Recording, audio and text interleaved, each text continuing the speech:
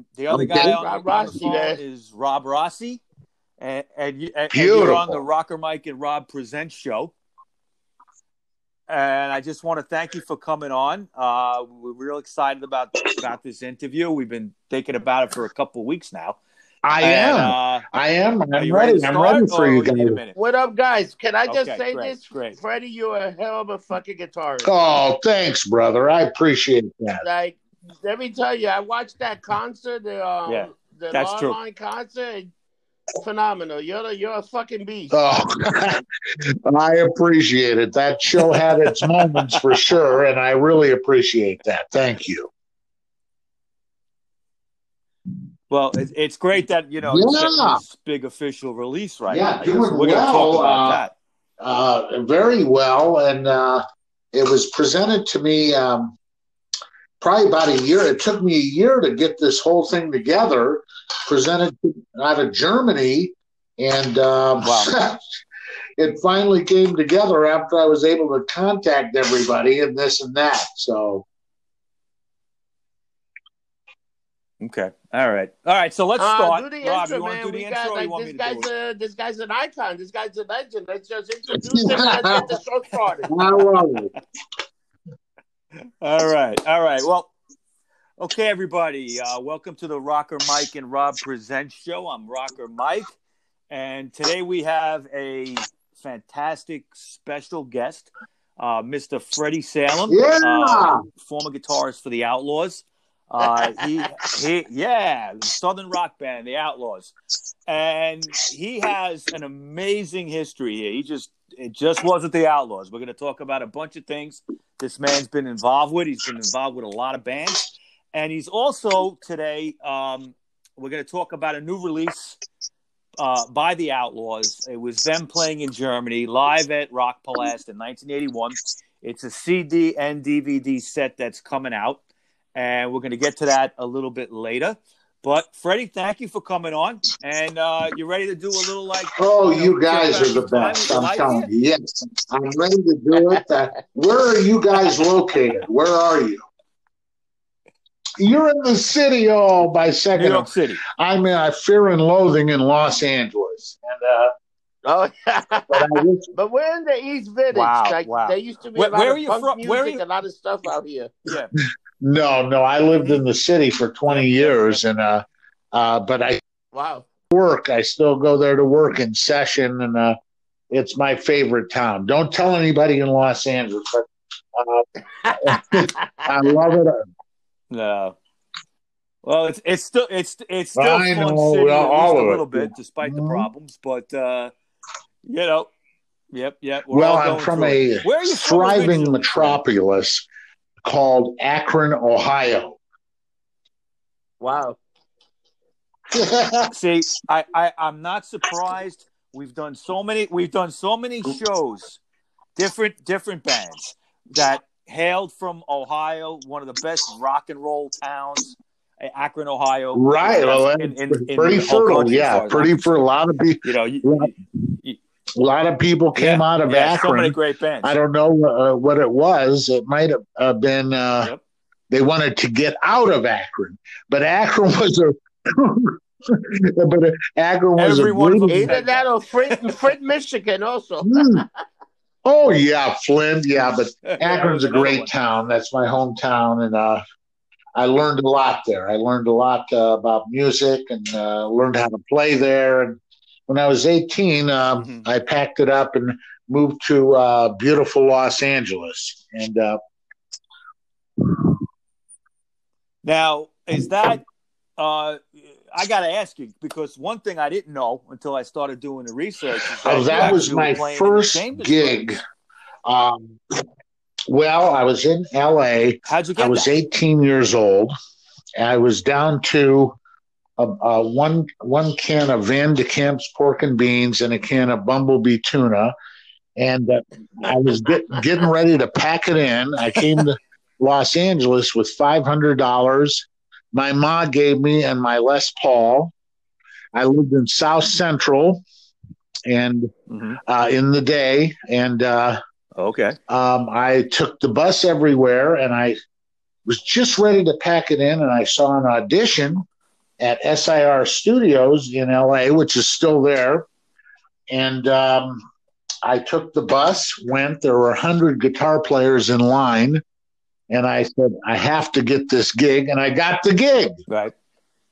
And I toured the world with the brothers for about a year and a half. And then it kind of all came to an end. And Did you record on the Unbonded album? That was me. At that time? You'll see my Unbonded. You'll see my name on there. Yeah. Yeah. No, that's actually that's a very interesting album. I'm a fan of the Chambers. Obviously, time has come today and all that. But this particular album, I wasn't that familiar with. The only track I knew was your version of Reflections by the Supremes. Fantastic. Which is fantastic. Wow. Okay. Yeah, I mean, the album starts with that song. And then I'd only heard that, and then I heard some of the other tracks, and I'm like, "Damn, this is a good album." I don't usually like covers albums. That was when I joined the brothers. They were on Columbia, and then that deal went to the wayside, and they went with Avco Embassy. And here's the story: we had a cachet of kick-ass, if I can say that, hard-edged rock and roll planned for the next album. And then the producer came in and we did all these covers and it kind of put people knew the brothers as when they started as the psychedelic black hard rock band. And then here they're doing Reflections and the Beach Boys Good Vibrations. And no. Good Vibrations, yeah. But I think it's maybe it works for me because it's kind of like against type. I wasn't expecting the covers in the way you did. No, it was fine. It had some great players on it, and the producer Jimmy Einer, he had a vision, and of course the vision drove us into the gutter. No, I'm kidding. But anyway, it was good. It was a good album. Hey, listen. Yeah, I know. But did you, after you were done with, I went back to LA. Yeah, I went back to LA. What happened after that? Just started working and producing and touring with some other acts as a side man, and just another day at the office, and it was fine. And anyways, around 19, I can't even remember the date. It was like Eisenhower was president then. And now Nick probably Nixon. But anyways, I met the Outlaws in Los Angeles at the Record Plant Studios. I was in there on a session, and they were there recording, and that's where I met the Outlaws. We became great friends, and I went and see them play one night, and it was great. I loved their energy. About a year later, they called me and said, "Hey, can you fly down to Tampa and jam with us?" And they had an outgoing member at the time, and I said, "Sure, yeah, man, I'll do it. Let's go." And went there, rehearsed 6 days, flew to Boston Gardens, and I played my first show with the Outlaws at Boston Gardens. Wow. Now, I just want to kind of let the fans here that are listening, just in case they don't know a little bit of the history here. The Outlaws formed in 1967, and they were based out of Tampa originally. By 1975, they had an album called just self-titled The Outlaws, and they had two tracks called Green Grass and High Tide, and There Goes Another Love Song. Now, those songs were hits. So you were kind of, Freddie, you were kind of like absolutely joining the band that was on. I love their energy. I love Billy and Huey, the two main guitar players, and at that time, things were, after their third album, things in that country rock sort of genre were dissipating. And I was a born rocker. I was right. Total energy, wanted to go ahead, let's do it. But Huey Thomason, rest his soul, was one of those guys. But he could play a Chet Atkins song or a Roy Clark song, then switch to Hendrix in 2 seconds.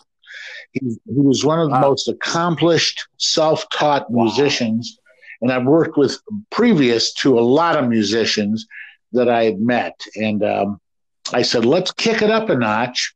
Let's get rid of the small amps, get Marshalls, and let's start doing it a little bit. And they were totally responsive to that. The first album I did with them was Bring It Back Alive, and we recorded about 6 different locations, right. And it went gold real quick. The velocity on that album, and I'm not saying it was my direction. I just suggested, and they were game, and we did it, and bigger success started to happen once we became an arena band headlining. And it's all in the energy and what you convey from the stage. And on recordings, we started working with British producers and heavy metal producers. On our tours were hard rock bands like UFO and Thin Lizzy, rather than the norm, And wow. Yeah. When you think of Southern rock, you think of, I guess, Leonard Skinner, Allman Brothers, bands like that. But you guys, what I always admired about the Outlaws is exactly what you just said about this hard rock edge. And unfortunately, I never did get to see them live, but I did listen to them a lot, as a kid. What I admired is when I was able to see clips live.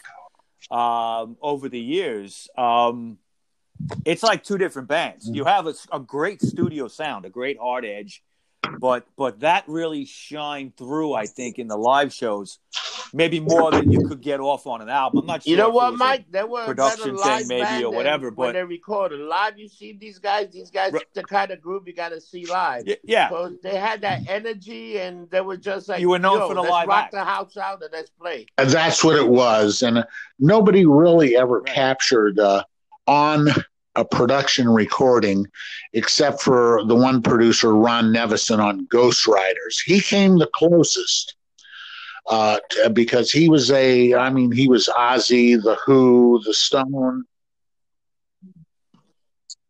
Yes, I was going to say that. I think he was brilliant, and maybe what you had. He kind of knew what we were doing, and he was the closest. The live album they captured Bill Szymczyk and Alan Blazek, but it was live, and that kind of started the progression. That live album. That went gold real quick, and it pushed the first one gold, which I thought the first one was probably double platinum because of the success of Green Grass, but it wasn't, and that's you never know why. It was the record company, management, this. You never know what's going on. Interesting enough, we did a show last week on Grand Funk Railroad, and it was kind of a similar situation with them. They had released their first album, and literally like 4 or 5 months later, that was in '69, they released the Red album. And just by releasing that, it made that first album gold. Okay, so it pushed the singles, and it pushed the album itself into Isn't that great? Yeah, that's a very observant. It happens. Yeah, you guys. You can't explain. You it. guys are. You guys are like music patriarchs. I'm telling you. Thank you. Thanks. It's why they call me Rocket Mike, I guess. I don't know. Yeah, my partner here, Rob, he called me crazy. You're beautiful. You do music. I said, all right, I got to talk to this guy. Yeah. Well, let me ask you, Freddie, about Huey Thomason, okay? Because I mean, people that know music, they know who he is, and I think that he's, people that are maybe on the fringes and not, very into music, and maybe even know the Outlaws, don't know about the contribution he was to that band. And can you go into it a little bit? Like, what was he like? What was he like to work with? Huey was one of the most extraordinary musicians, as I think I mentioned previously a little bit before, and self-taught, and his musical spectrum was so wide. I mean, during sound check, we would break into Freedom by Jimi Hendrix, and then in the dressing room, he'd be doing Mark Knopfler, Sultans of Swing, or a Travis Picking selection by, Chet Atkins or whatever. He was a natural musician. His facility on the guitar was absolutely wide range. And I respected him until this day, and all the interviews I've done for this release, it's pretty much the same rhetoric. He was absolutely one of the most talented musicians that I knew, along with Billy, and plus Huey was a wonderful writer, and we wrote together on a few things. And but Billy was the same. He was his solos were like turbo solos, and his writing was wonderful as well. But Huey was an extraordinary guy, and besides all of that, just a wonderful human being. And I've always heard that. I've always heard he was a fantastic guy. Yes, across the board, very well respected, and till this day, I miss him, and I miss Billy as well. And but it is what it is. Rock and roll takes its toll on more than we'd like to see, right? Every old and new, and just recently, Edward Van Halen, he's gone. Chris Cornell's gone. This guy's gone. That guy gone. And people ask me, why are you still living at 60-some years old? I'm 64 years old, and I go, I'm too miserable to die. always keep a little misery, whether it's a woman or this or that or your sick dog. If you're miserable, you won't die. When you it's when you win the $500 million Powerball in California, then you die.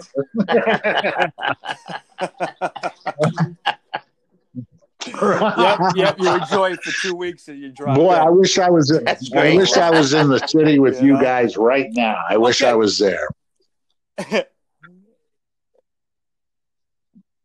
Yeah, same here. And we have a bar on First Avenue called International. No kidding. Next time you guys own the bar? Down, okay, definitely do that. No, I don't know. I'm just a drunk, but okay, I'm coming down. Are you kidding me? The main bartender. Oh, you come there. Don't worry. And then I can take you to other place. I'm like a little bit of a local celebrity in the neighborhood with bars. Yeah, you're like the movie Escape from New York, a number one. The Duke of New York, a number one. He's the Duke. No, I lived in the city for 20 years, Midtown, 58th and 6th, and it was wonderful. But then I had to get back to Los Angeles, where I'm talking to you from now, and that's where I work. I mean, I'm just a every day at the office, a lonely session guy for the union on film and television, and that's what I do. Right. Yeah, well, no, look, it's fine. steady It's income, fine. No, right? that's what I did when I was 18 years old too. Yeah, you played with some really extraordinary people. Right, like right. I think Mike's going to touch into it, but you were with like Barbara Streisand. Well, yeah, I played acoustic guitar. Right? It's here's how we look at it. It's another day at the office.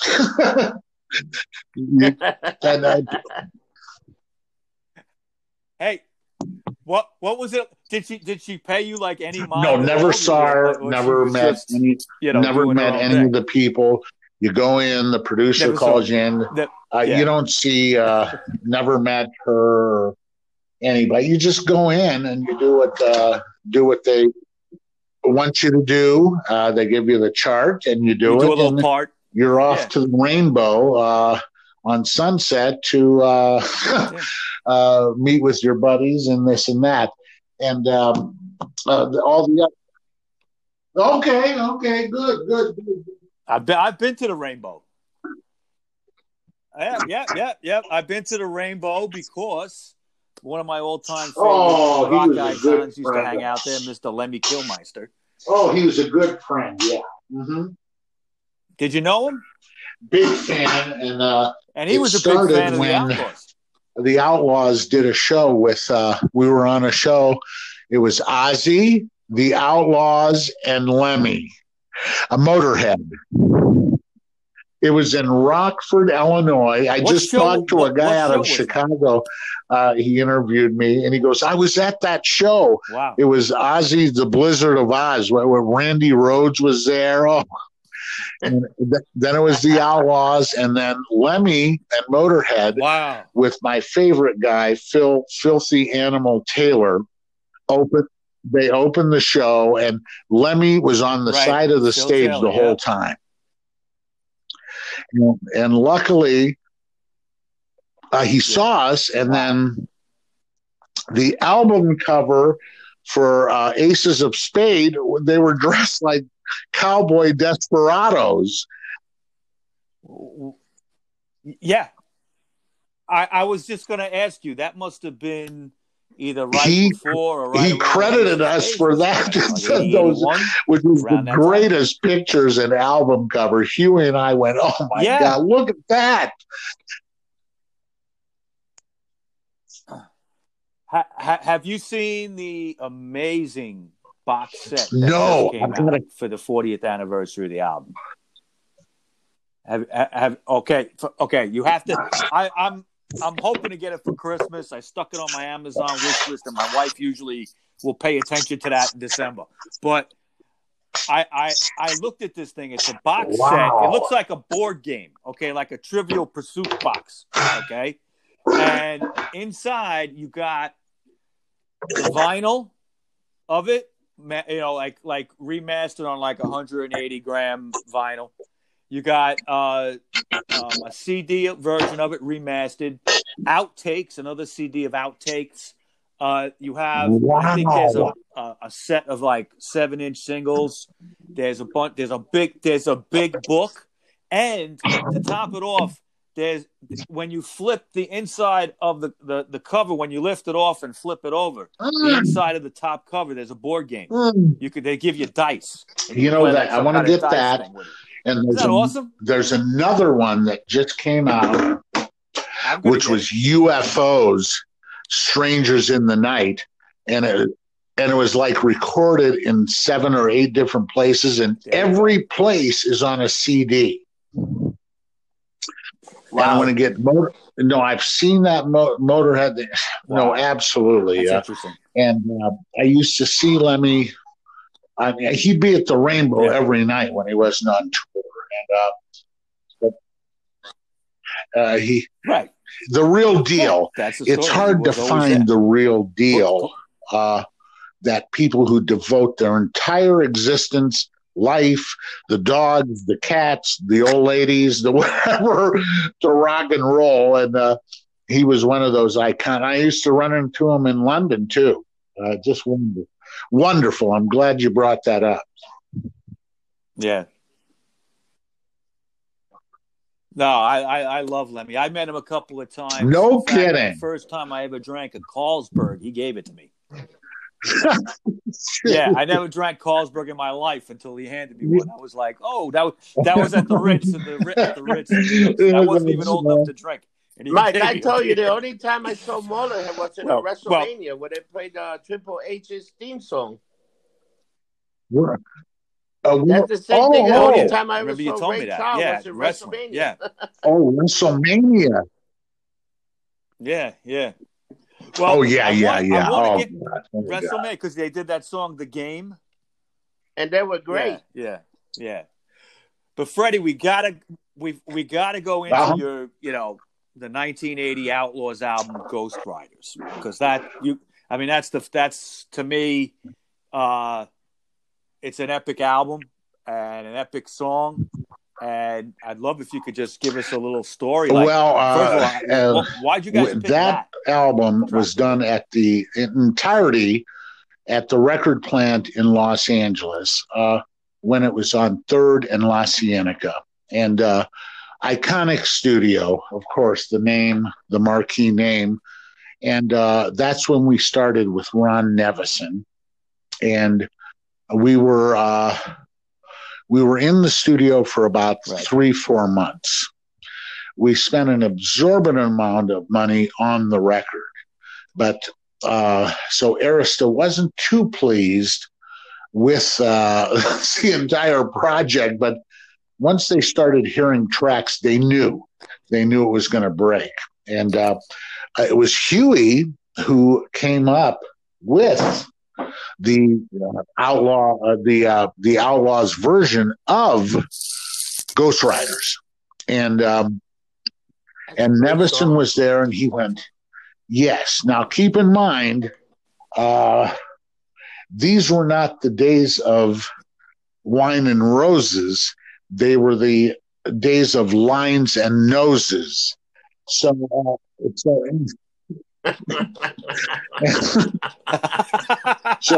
I think half the album budget of $700,000, half of it was dry. I'm not sure. Maybe I'm not correct, but that's what Hollywood was then. It was just those days, And but anyway, so we recorded that. It took us about 7-8 days just to get the bed track of Ghost Riders. And normally it's a day or 2 days, especially for a touring band that plays together every night on stage. But this one was a special track, and Angel's Hide was a special track. The album just fell into place, and we had a great time with it. And of course, there's ups, there's downs, there's stress, there's tears, there's this, there's that, but all good product, that's what happens. And you get into it so emotionally and artistically. Anyways, we finally finished the album. We had to finish it in New York at Media Sound, which is no longer in the city. Anyways, it was, and somebody else mixed the album. Ron had fell out and had another project. So anyways, it was a huge success. But Huey and Ron Nevison came up with the idea.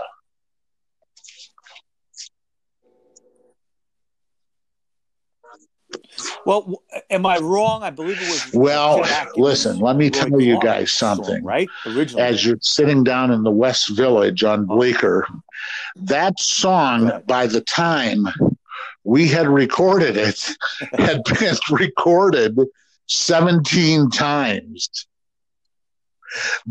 That was then. Wow. And everybody from Johnny Cash to Chet Atkins to Roy Clark to this to that. The writer was Stan Jones. And he wrote it for the Disney movie Ghost Riders in the Sky. At 50-something, and I was the lead. I was the guy that was the head of the wagon train. So now I'm in 92. But anyways, But well, I'm 92 in musician's years. I'm 63 in my actual age, but musician's years like a dog. So yeah. right. Yeah, so, anyways, anyways, we finished it in the city at Media, and it came out, and we'd record an album, then we go back on tour in 2 days, So, yeah. Well, during that time, I guess 1980, yes. Ghost Riders came out. 1981 was when you did the show in Germany at the Rock Palast. That's what's coming out now is the Rock Palast. That show. What do you remember about that show? It was. We did thousands of shows, and we did thousands of big shows. Supporting other, like the Stones at Anaheim for 2 days, and the Dead in Salem, Oregon for 2 days, and JFK Stadium in Philly, 110,000 people. But this one, wow. They all stick out. Of course, those shows stick out. But this one was about 2 hours outside of Frankfurt, Germany. And we flew into Frankfurt. We rehearsed for one day, and we flew out of, I think, Daytona. We were on tour. We flew out of Daytona. We got in. We had the Who is road crew with us. We had the Who's gear with us, and the next day, on the show was Thin Lizzy, who are great friends of ours, and.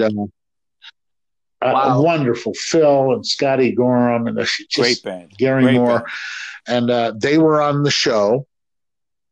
And next day we got on the Mainzer-Bub, which are the buses in Germany, drove through the Rhine Valley.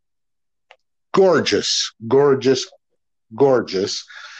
and got to Lorelei, one of the most beautiful natural amphitheaters I've ever seen, similar to Red Rocks, Denver. I don't know if you guys have been there, but we played.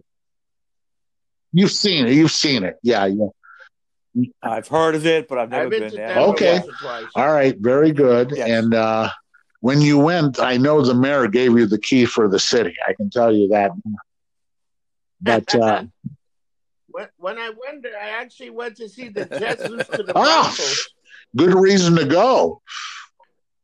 Yeah. So in any event, we get there to Lorelei. We drive up the hill. It was on the overlooking the Rhine River and the Rhine Valley. It was like a tapestry. And we get off the bus, and there's Phil Lynott and Scotty Gorham. They welcomed us and hugged us, and they had toured with us in the States, Cape Cod Coliseum, Memorial Day, about a year and a half before, and a few other dates, New Haven, I think, Coliseum. And they were good friends, and they also had that twin guitar attack, if you know. And it's funny how the British bands, like Lemmy and Bon Scott stood on the side of the stage at Meadowlands Stadium and watched our whole set one summer. And he wanted to do, and he had a Confederate flag buckle belt on. He wanted to do a Southern rock album. He used to wear Amazing how the people from over the ocean went to. He wanted to do a Southern rock album. He told me that, and then Lemmy the same thing. But anyways, and we played the set, and they recorded it, and Rock Palace, and Primitive, two track stereo mix from the board, and it looks like they had a 3-switch camera shoot for the visual, and there's hiccups, but it came through. The Outlaws came through, as far as the energy level and the velocity level and the crowd level. Yeah. It was probably about 18,000 people there. A lot of U.S. servicemen. Whenever you play in Germany, there's bases everywhere. So they come out, and it was a wonderful time, really, and memorable in my thought banks. And afterwards, we drove back to Frankfurt. Then Lizzie followed, and we partied all night in this bar, Cookies, in Frankfurt till like 4 or 5 in the morning. I think the next day we're off to Switzerland the next morning. We all looked like we were green. And yeah, right. So like The Walking Dead. That's me on a Sunday night. I'm with you, bro. I'm with you, brother. I'm with you. Exactly. Falling all over each other. All right, so Freddie, now that was 1981, but by 1982, so we lost our record deal and was ending. We lost Billy Jones. He had departed. We lost Monty Yoho, the second drummer, and it was just Huey and I and a pickup bass player, Rick Kua, and he did 2 albums with us, and it was Dave Dix on drums, who was there from the interim. And things started to change in the whole, not just with the band, but the whole climate of the industry and the secular FM radio and the secular radio and this and that. And we had lost our record deal with Clive Davis, Arista Records, due to management or whatever. But it pretty much run its course. And I didn't want to go backwards because of all the great gigs, memories, the gold albums, so on and so forth. And Huey and I got together, and although he continued with it was his band and his, and I wrote a song with him for A Soldier of Fortune. And we stayed in touch, and but I went back to Los Angeles and just resumed what I was doing. I produced several records and worked with a group for 2 albums that I produced called The Gods. Yeah. Well, that's what I really wanted to ask you about next, Freddie, is The Gods, okay? Because I'm a fan, and Eric Moore was sadly he passed away last year. He was a great frontman and just an amazing rock and roll guy. Another guy that you could say gave his life, heart, and soul, and dogs and cats to rock and roll. What was it like? I produced the albums, and I wasn't supposed to be in the band, but one of the guitar players became ill. Eric and I were in London, and there were dates. There were shows once back in the States, and we got back to the States, and I jumped in the band. I had to jump in the band for about 6 months.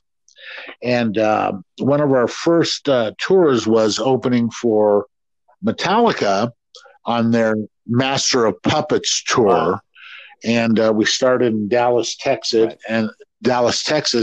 and I had never seen in an audience the unbridled carnage that I saw that evening for that group, Metallica.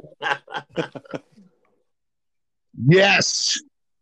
That was the original lineup with Cliff Burton on bass. I did see them on that tour because they one leg of that tour they were opening for Ozzy, and I saw them at Jones. Okay, no, not Jones Beach. Trying to think, Nassau Coliseum, I think it was.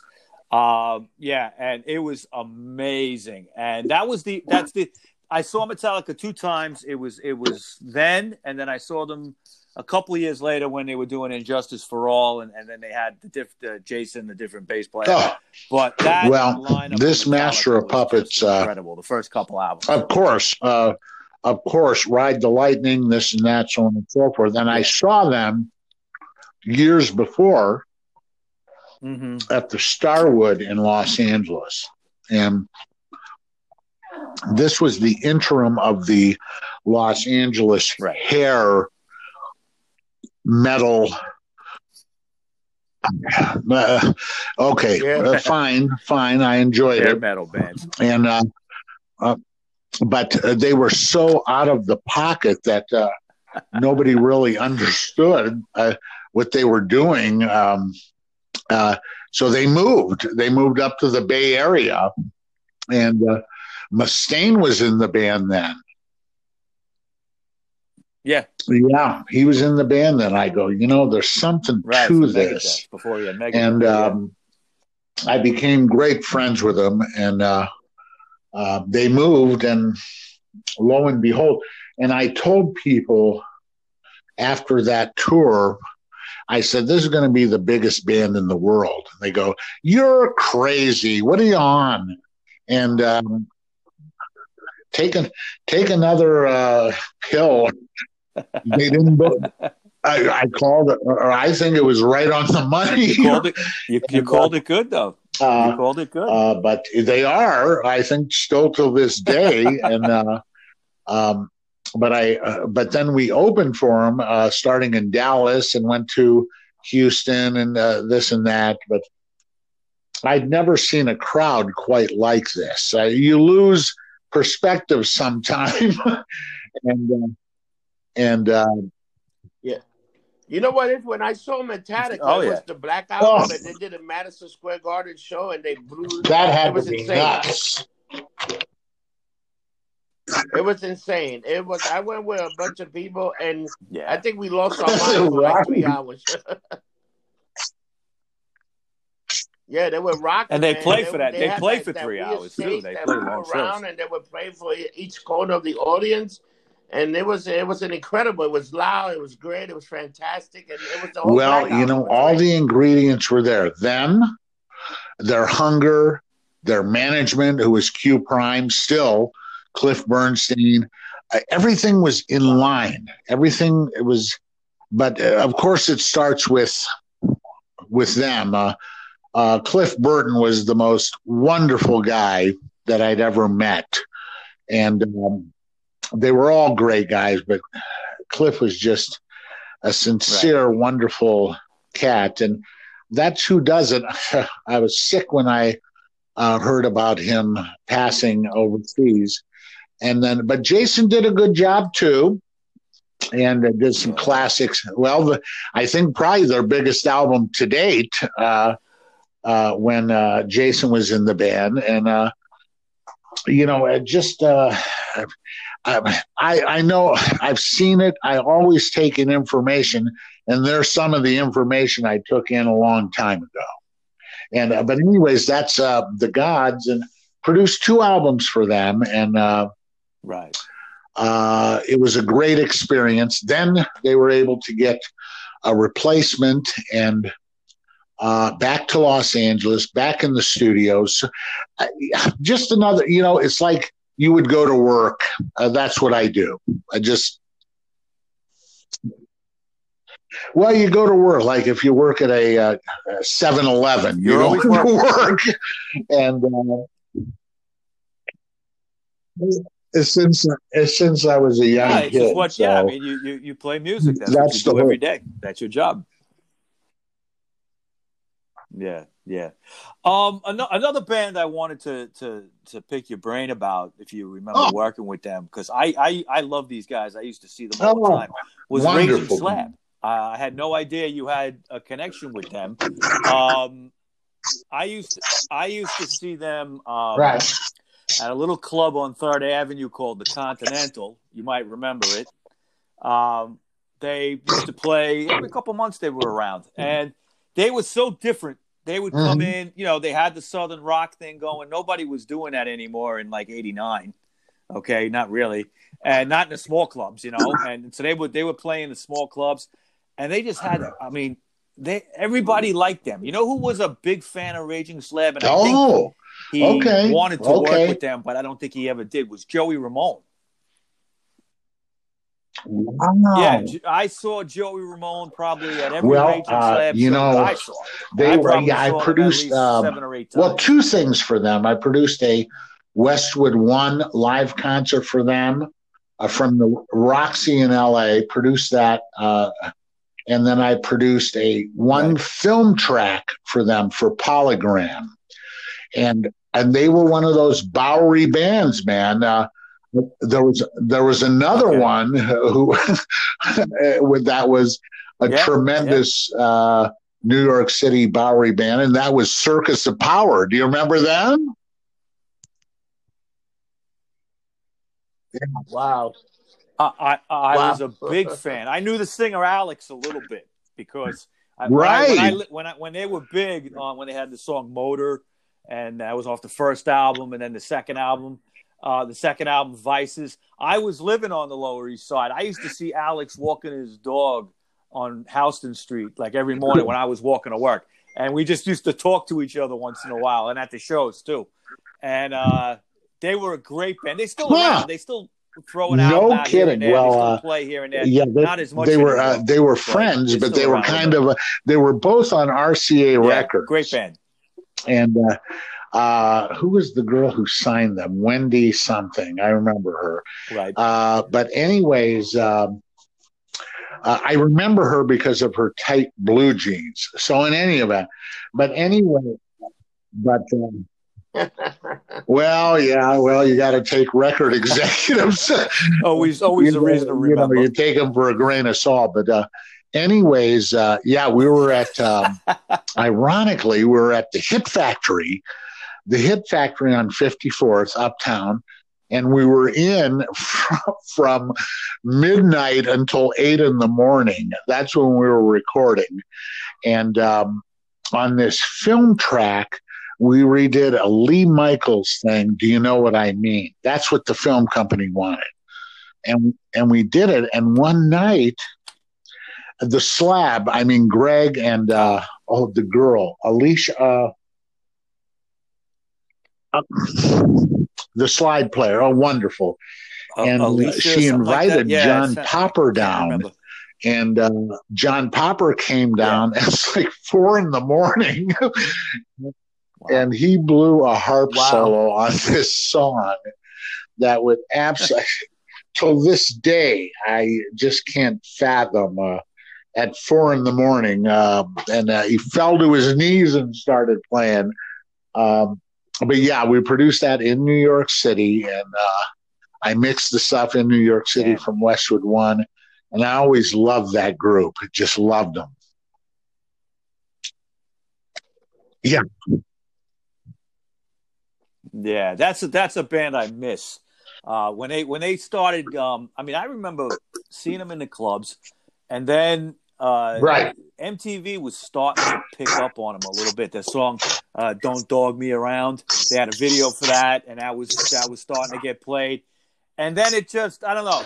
They wonderful, really Greg Strenka, wonderful wonder. I enjoyed working with them so much, and they were. We recorded the film track from scratch, and they were on it, man. We were rehearsing up in Queens.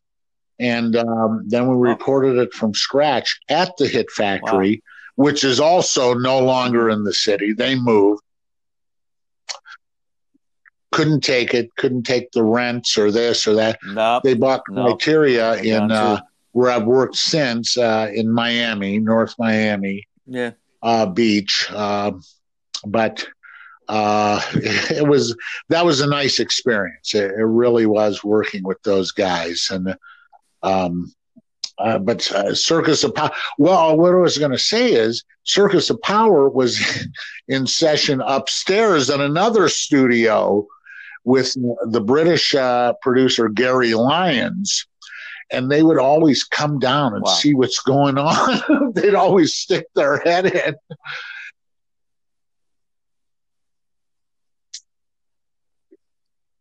Yeah. Well, they were contemporaries, Raging Slab Probably. and Circus of Power. I saw them. I might have seen them on the same bill.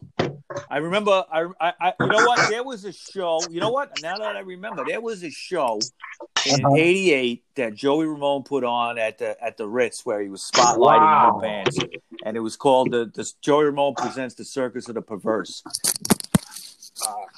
Hold on a second. I lost my microphone here. And he Raging Slab and Circus of Power. No, I loved both bands tremendously. That was an amazing show. Yep. Yeah. All right, Freddie, let me ask you too. Flash forward a little bit closer to now. You had a couple of lineups here: Freddie Salem and the Lone Wolf, Freddie Salem and the Wildcats. Oh well, the Wildcats was a solo album I did for CBS, Columbia, and that was like in '83, '84, I think. That was that, but they re-released it now. They've re-released it. Rock Candy out of London released it again, just a short while ago, and then Lone Wolf, Freddie Salem and Lone Wolf is my newest project. Right, it's 3 years in the making. The album, and it'll be out in June. It'll be out on a major label, Europe first. And it's a hard edge Southern rock conceptual album. And I've had the best of the best. I've recorded it in New York. Who do you have playing with you? At the New York City it was Avatar. Now it's the Power Station. 43rd, famous studio. London, recorded in London, but it's been bits and pieces of different things. And I've got some great players slated and that have played on it. Tony Franklin, the British bass player from The Firm and Blue Murder, and countless other British bass player, and so on and so forth. Some wonderful, wonderful players. Denny Fongheiser on drums, Los Angeles, Big from Heart, and just some seasoned guys, which I did on my Wildcats album as well. I had the best I could find that would relate to the music, but this new album, I think you'll like it. Right. In June, we'll do another interview. When is it coming out? Well, you can interview me in the next year private booth from Scores. Yeah. Okay. Oh, okay. Well, well, listen, that sounds better. Okay. And actually, the other day we did an interview with Glenn Matlock from the Sex Pistols. And he did the interview from his Jaguar because he was stuck in traffic in London. So yeah, let's do Scores. All three of us will enjoy it. We might as well do these interviews from crazy places. When it opens again. Who knows when anything's going to open? Definitely. Yeah, that's what's crazy. We just got news today that Cuomo, our governor, is shutting things down at 10 o'clock every night. So things are rolling back a little bit. It's not good. Well, Freddie, let me ask you finally about the. It's out now. Just came out. You can get it on Amazon. 1981. When is it coming out? It's put out by MIG out of Hanover, Germany, which is a division of SVP Records and Steamhammer, two of the biggest independent metal hard rock labels in Europe. And but I would guess in the States, Amazon would probably be there. You can find it on anything if you're computer savvy. Yeah, I found it on Apple. Apple got the whole. There you have it. With this day and age, you can probably find it anywhere for purchase or download or whatever. But it's a nice package. It's a audio CD and an additional DVD. So you got 2 discs, and you have a. That's awesome. Yeah, I wrote all the liner notes, and there's great pictures. Got a little book or something and inside with some pictures. it's a pretty nice package. People are enjoying it so far.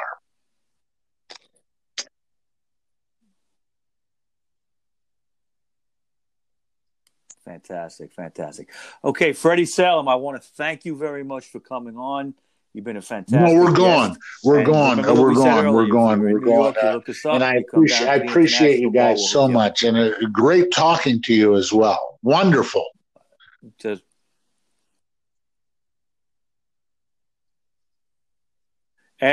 Fantastic. And when the next album comes out in June, right? Freddie Salem. Well, we're going to have a drink before then. I'll have again if you want to the talk about rock god of the Bay Area, Michael Brandvold, hook us up, and we're going to have a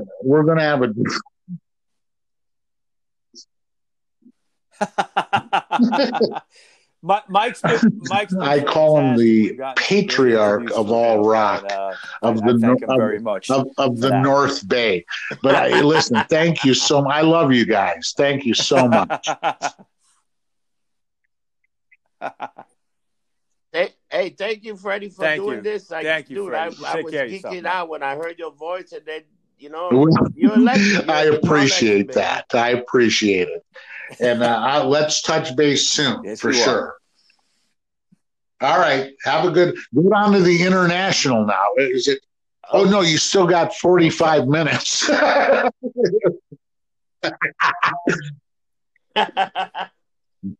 no, it's not the Friday. We got to run. You got the keys to the place. I'm with you, brother. That's true. Yeah, I love you guys. Thanks so much. Yeah, have a good one. Bye bye. Cheers. Have a good one, man. All right, be good, Freddie.